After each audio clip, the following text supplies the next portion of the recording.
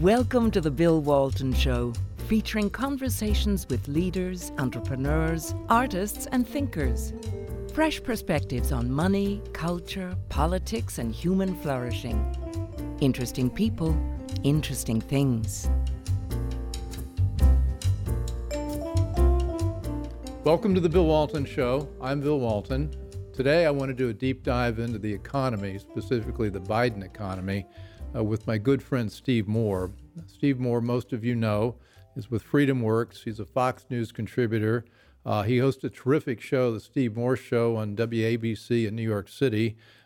He was also an advisor to President Donald Trump, and he's got a new book coming out that's aptly called Govzilla, which is going to be coming out in September. And I want to dive right into everything we've got to talk about. I highly recommend the book, although I just finished reading the first chapter and a little depressing. I would find you redefine depressing. Anyway, it's great. Hey, Steve, how are you? I'm good. Although I am, Bill, first of all, thanks again for having me as a repeat performer on the Bill Walton Show. Look, I think this is an extremely dangerous time for our country. And I think what happens over the course of the next 3 or 4 months will have decades worth of repercussions. The people running Washington right now are out of control. I think they're crazy. I think Joe Biden, Pelosi, and Schumer have an agenda to truly radically transform our country in ways that haven't been done in many, many decades.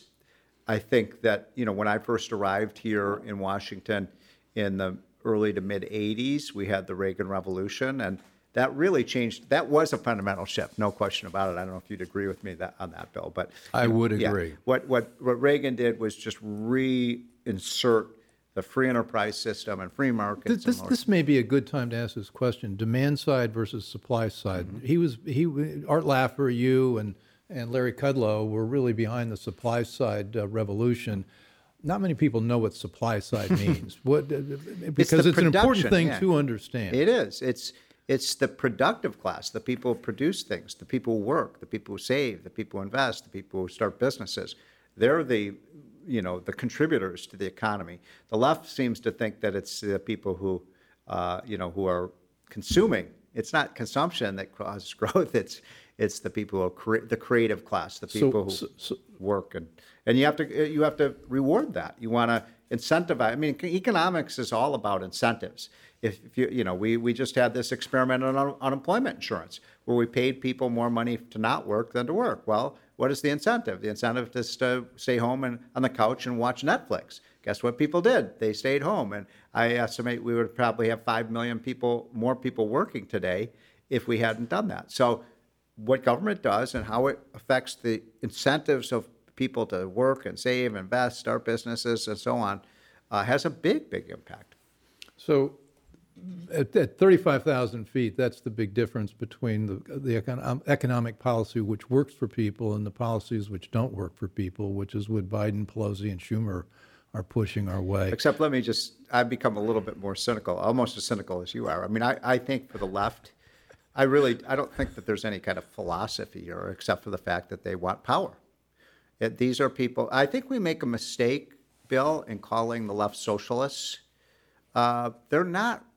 I mean, socialists want to have a welfare state and they want to take care of people, and maybe they're good-hearted, but they're misguided. But I think we're up against statists who want to tell you what to do and control so many aspects of our lives. That's why, what happened with COVID, you saw the left wanting to take the power to shut down businesses, to tell people if they have to stay home, to have curfews, now you have all these new as we see the Delta variant now, this is another opportunity. They take a crisis. This is what the left does.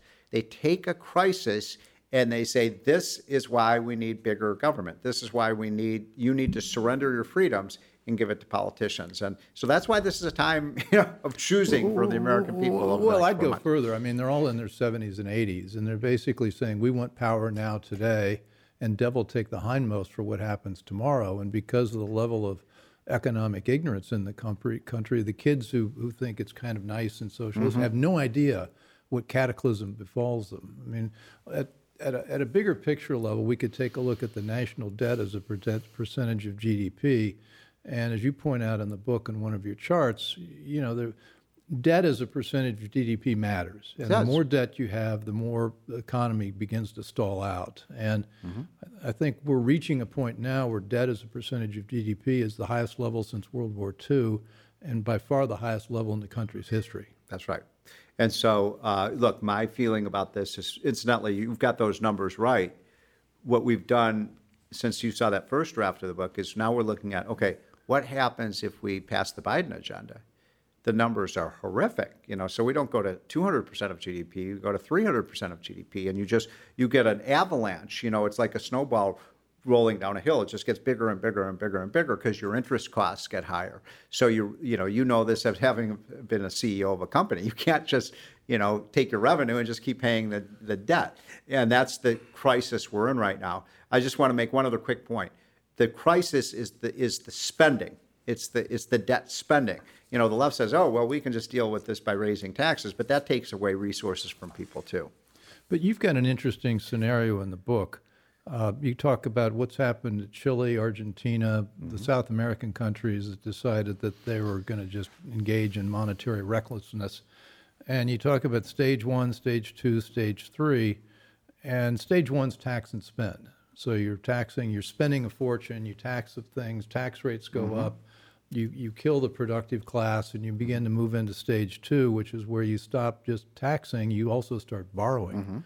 Which seems like where we are now, big right, time. That's where we are. I mean, how much has the federal debt gone up in the last 12 months? Well, if you take all the spending, we're talking about, again, potentially about $5 trillion. I mean, these numbers are so gigantic that that's the problem, Bill. The numbers are so big, people can't even comprehend And them. if you add in, what's on the table now? We're taping this in August of 2021. What's on the table now? We've got another, I've lost track of the $1 trillion. Okay, so let's do the numbers really quickly. So Biden came in, he started with, remember, his $1.9 trillion bill. I can't even remember what they called it, the American Recovery Act or something. By the way, the American economy was recovering already. We didn't need another $1.9 trillion, but as the left likes to say, a crisis is a terrible thing to waste. So and what that bill really was their blue state bailout. So all the blue states like New York and Illinois and California that shut down their economies, they basically took the money from the red states and gave it to the blue states. So that was that bill. Then we had the $1.2 trillion infrastructure bill, which I don't like to use that term because it's just a green energy bill, and it's for windmills and solar powers and that kind of thing. Contrary to what people think, this is not going to roads, bridges, and tunnels. About 1 out of every $4 goes to it. So 3 out of 4 go to just left-wing play toys. So that's 1.9 plus 1.2 plus. They have a $3 trillion, what they're calling, I love this, they call it human infrastructure. It's just welfare programs, more Obamacare, and so on. So if my math is right, that's about $5.1 trillion. Right. By the way, I don't want to scare people, but that's on top of the $4 trillion normal budget that we pass. So it's $4 trillion plus all of this additional spending.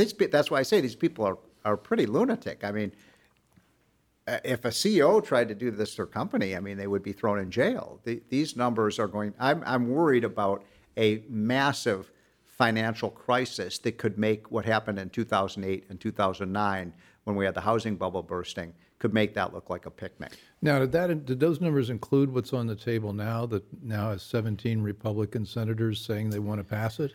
Or is that on top of that? That's the so-called infrastructure bill. So okay. And I don't understand why any Republican would want to get within 100 miles of that bill. It's transit spending, it's green energy, it's electric vehicles, it's all this green gobbledygook stuff. Well, there's an awful lot of pork that comes back to their states. Of course. I mean, Manchin is a Democrat, right. But I think there's a lot of that spending that ends up in the states. So, but look, even the idea that the government has to build our infrastructure is ridiculous. The 75% of the infrastructure, the physical capital of this country, is built by the private sector. Why do we need the government to build out the broadband? Why do we need the government to even roads? There's private roads. We don't need the government sticking its finger in everything. By the way, it's twice as expensive to build a private road than a public government built road. It's twice as expensive for the government to build a bridge than when the private sector builds a bridge, because they have so many rules and so many mandates and so many green energy policies that it just completely inflates the cost. This is a big giveaway, by the way, to the unions as well. Well, you and I have talked about it before, but I have my theory is that capital needs to be in the hands of people who know best what to do with it. Mm-hmm. Which is why if you've got money in the private sector, you keep it there, and people who've made the money tend to know how to reinvest it to make more money. It adds to growth and productivity, makes everybody wealthier. When you take that money and you put it in government hands, particularly federal government hands, you're a million miles away from the problems. And you read these bills, and they're like DreamWorks. I mean, there's like, okay, we're going to do $150 billion for this, or $75 billion for that, and you know where you can write this. You can write the scene in the play or the movie. You got these kids. They're 27-year-old staffers. It's 1:30 in the morning, and they're writing this 2,700-page bill, and they're saying, "Well, we just got a call from somebody. They want this, that. Let's do this, that, and the other thing." There's very little thought that's gone into this, and even less thought about how they're actually going to implement the spending if and when it passes. Well, I'll just correct you on one thing. I mean, there has been thought that this is a 30-year plan.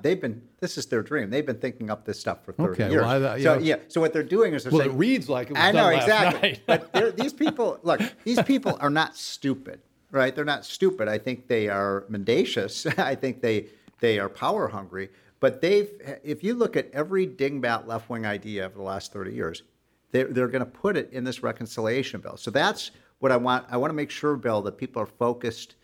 Well, look, the $1 trillion infrastructure bill is bad. This reconciliation bill is a catastrophe.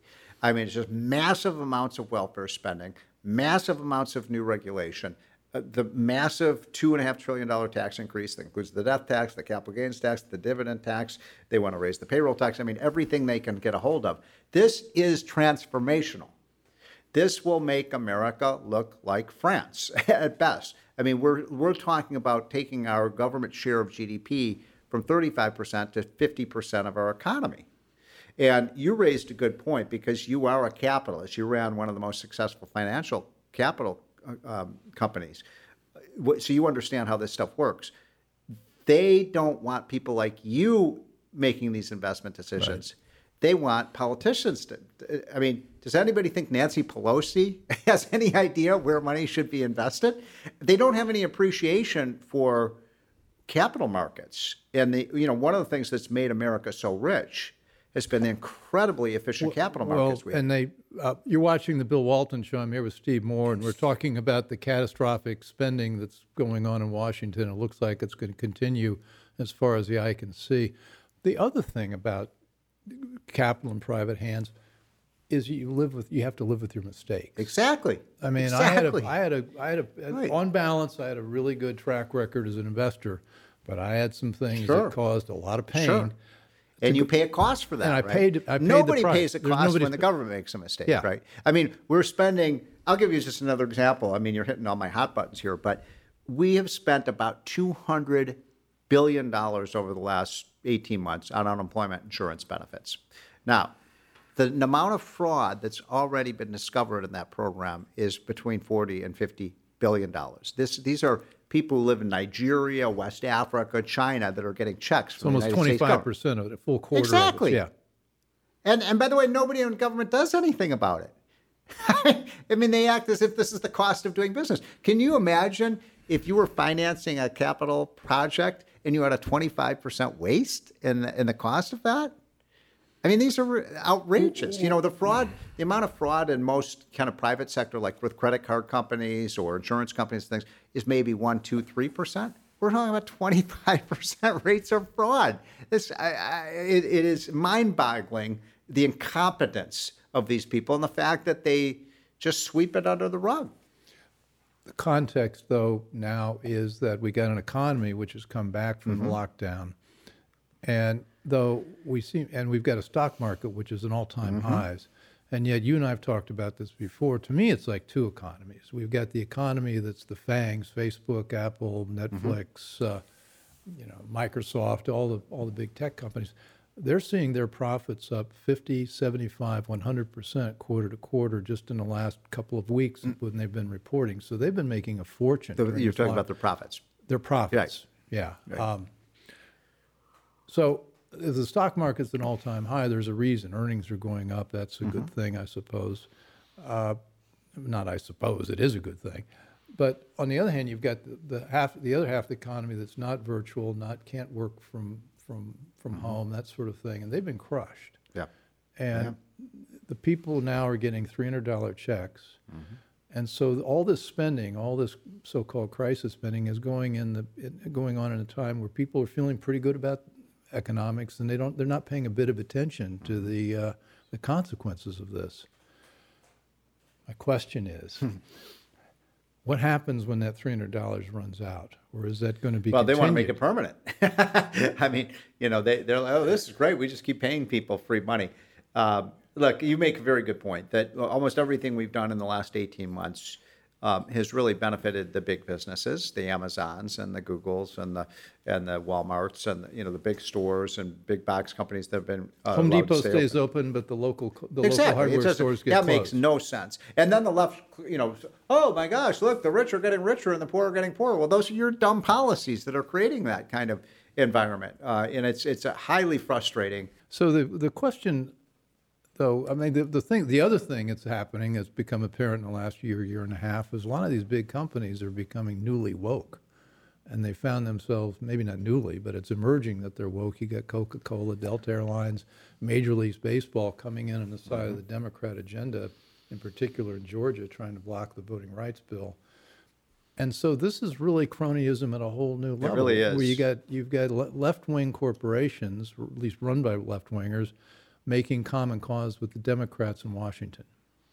And you're right. And so you've got a situation now where, as government gets bigger and bigger, it gets its bounty. You have to basically genuflect in front of the politicians if you're a big business. And more and more of your clients are not Americans, they're the federal government. And, when we have the government controlling 50% of the spending in the country, that means, it's why you've got so much wealth here in Washington, D.C., with 3 of the 5 wealthiest counties in the United States in and around Washington, where we don't produce anything, but we have lobbyists, we have lawyers, we have politicians, we have, legislators and so on that don't, all they do is redistribute, they don't create.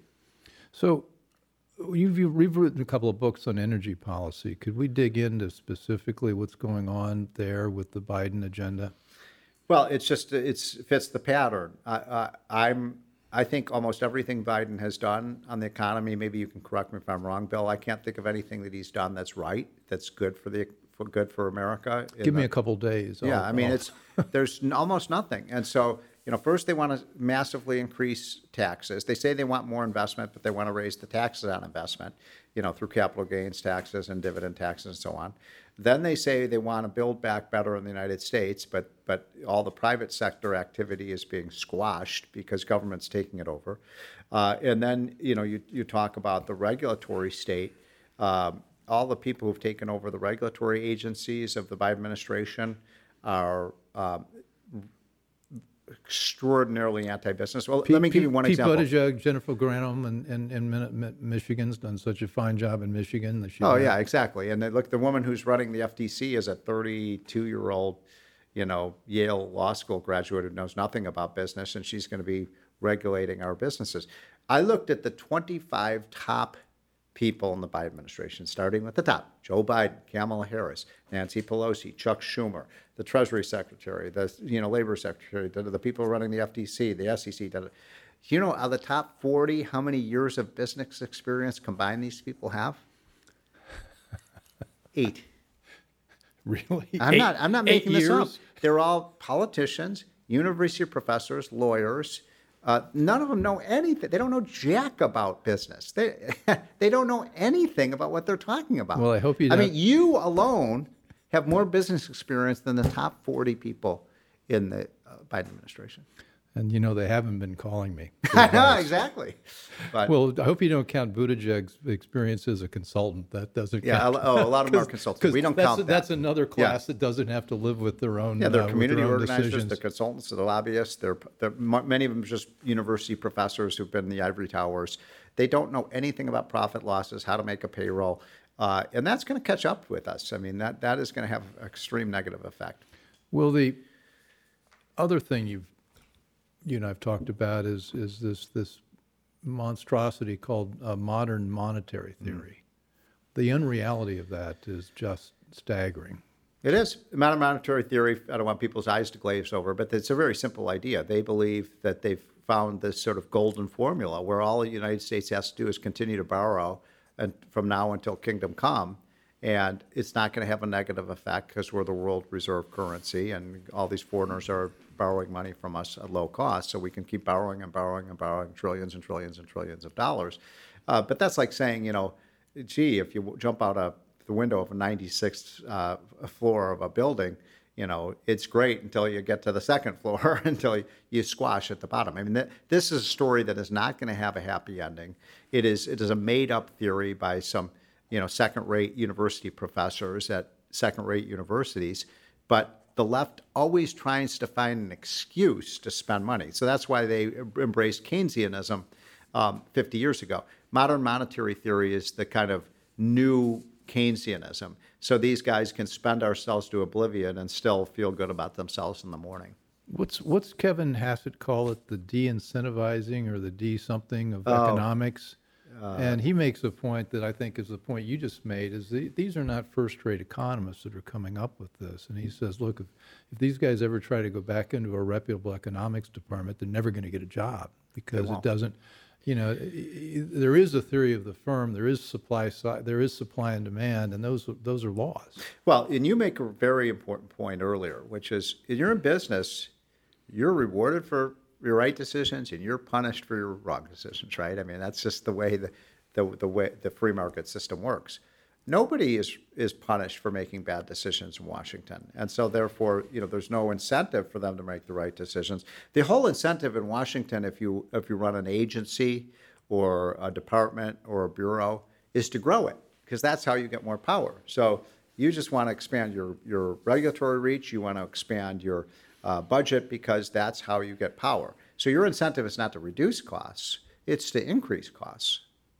So stage one, we talked about tax and spend. Stage two, borrow and spend. And now we're touching on, I think, stage three, where these companies come off the rails completely. It's called inflate and spend. Mm-hmm. What about inflation? It's a problem. And I think the Fed is behind the curve on this. I think, we're seeing the inflation rate now is between 5% and 6%. And I believe it's going to get worse before it gets better. I believe, Biden keeps saying that it's transitory. So does the Federal Reserve Board Chairman Jerome Powell. Biden said one of the dumbest things I've heard a president say in my whole lifetime, and that's saying a lot. When he said a few weeks ago, he said, the way to solve our inflation problem is to pass my $4 trillion spending and debt bill. And I'm saying, really? I mean, that's like saying the way to stop a forest fire is to dump gasoline on it. If the government prints more money, then that means more inflation, not less. I mean, again, this is seventh grade economics.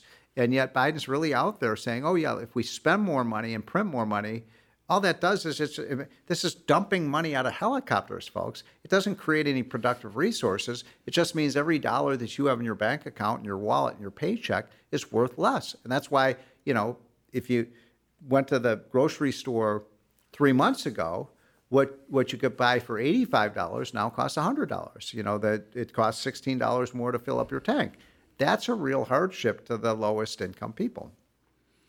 You're watching The Bill Walton Show. I'm here with my friend Steve Moore, a brilliant economist, and unfortunately his brilliance is dissecting the Biden budget and spending, and it's not a rosy scenario. So I want to make an important point, because I know we're running low on time. Yeah. I started out this conversation by saying I really believe the decisions that are made in Washington in the next 3 or 4 months will have decades worth of impact.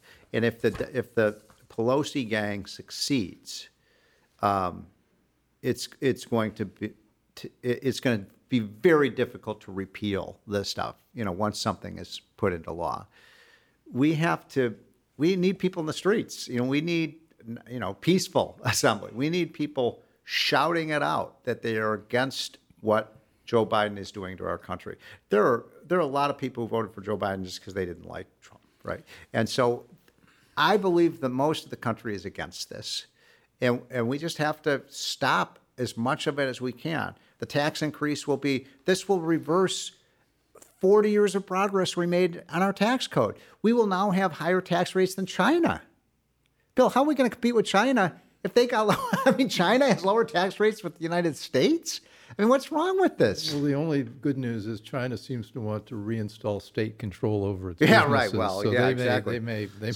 But the point is that this is a important moment for conservatives to do everything we can to lay our bodies in front of this track and alert Americans to the dangers of our freedoms and free enterprise system. The reason I wanted to do this show is exactly that point. We've got to raise people's awareness that this is a really bad thing. But yet, how clever are these people? As you're talking, it strikes me we're talking about masks, and we're talking about lockdowns. We're talking about doing the same thing to the economy we did 18 months ago, which would be crazy.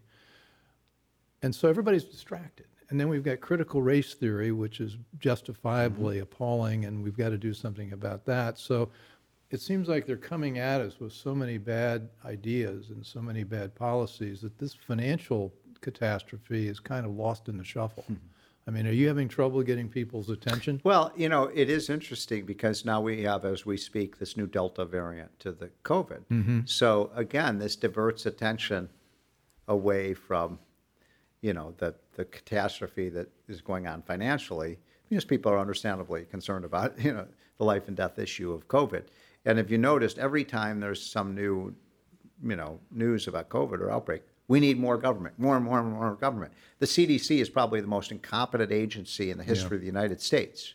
And yet we continue to Which we knew before all this, but now they've we were giving them, $10, $15 billion a year to prepare for a pandemic, but they were too busy studying, gun violence and LGBTQ issues and things like that, not keeping their eye. And now we're putting our faith in the CDC. I think it's a perfect example of an agency that lost its mission, didn't accomplish what it was supposed to do. And what do? The Democrats say, we've got to double or triple the CDC budget.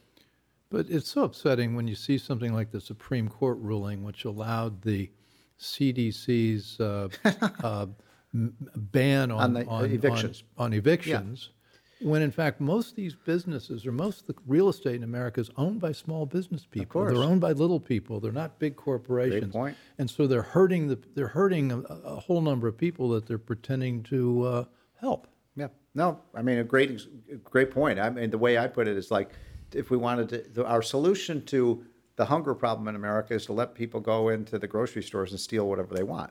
Well, then you're not going to have any grocery stores, right? Yeah. But, the left loves to, these are called second order effects. See, the difference between us and them, they don't understand what second order effects are. They say, we're going to allow people to stay in their house and they're not going to even have to pay rent. What does that mean? It means you're not going to have any more affordable housing in America anymore. Right. Why would anybody build an apartment building? Right. People don't have to pay their rent. These people a lot of them are going bankrupt, by the way, Bill. And these are not rich people. I have friends who own, rental apartments and rental housing, and that's their living. That's what if people don't pay their rent, they don't have any money. I did a show on this. I think probably 85% of the housing units in America that are rented are rented like 1 to 4 units per. And they're not big corporations. That's a great point. I did not know that. So the number of so-called corporate owners of these apartments they're few and far between. Yeah. So people think, they're these shyster, wealthy landlords that are, evil and so on, and that's just not the reality. Here's the thing: my head is exploding with interesting things. You and I needed to do a show on the laws of economics because there are things like the second order effects. There's also the seen and the unseen. Right. Supply and demand. There are like 10 things that if people understood it, we'd have better policy decisions. Of course, we've now got Nancy. When's the last time you think Nancy Pelosi balanced her checkbook? I mean, I guess she lets somebody else do that. Let's speculate. I think this is going to pass. I think we can put people in the streets, but it seems like there's so much political momentum for this. So I think we can dramatically change the direction of this. I don't know if we can stop it, but I think we can take out a lot of the worst things. I mean, let me give you another example of something we didn't talk about. They have a new provision in this bill that's never been implemented before in the history of the United States, which would basically say that if you die, all of the assets that built up, the capital gain, you'd have to pay your heirs, your sons, daughters, grandkids, would have to pay a massive tax on the appreciation of those assets at the time you die. Well, that's going to kill family-owned businesses. It's going to kill them. I mean, the government's going to now take half of the estate. You're going to literally, under the Biden budget, I'm not being hyperbolic here. You're going to have people having to sell the farm, sell the ranch, sell the family business to pay the taxes. This is so contrary to America. You mean the government gets the business, the reason people build up a family, that's their legacy. Your legacy is what you leave to your kids and grandkids. I think about people like my dad. They worked 50, 60 hours a week for 50 years to build up a business so they could pass it on to their kids. That's the American way. There's nothing wrong with that. And they want to basically stop that transmission. Family-owned businesses are really a hallmark of the American society. We got to wrap up. There's so much to talk about. We've got about 43 hours of things. You and I, right. We talk about all this stuff. But do you agree with me on this family-owned business thing? I do. It's a dagger in the heart of the whole American idea. The whole American idea. Right. It's an attack on property. It's an attack on. It's an intergenerational attack. You go back 150 years. Tocqueville wrote about this, about Americans build up their farms and build up and these were family owned, and it really is the spinal cord of the economy.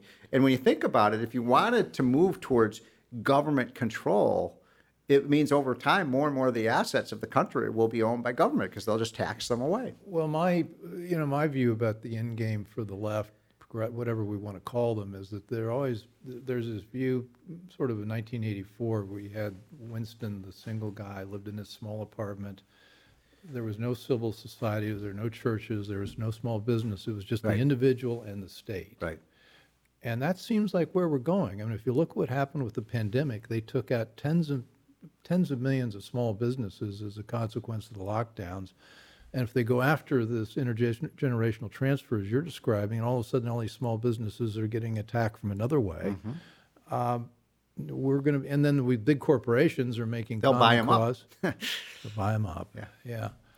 Steve, this is always such a pleasure. Well, I wish I had a more positive message, but I'll just end on a positive note. I really do believe, they work for us. We don't work for them. And we are the voices of the country, and we can stop this.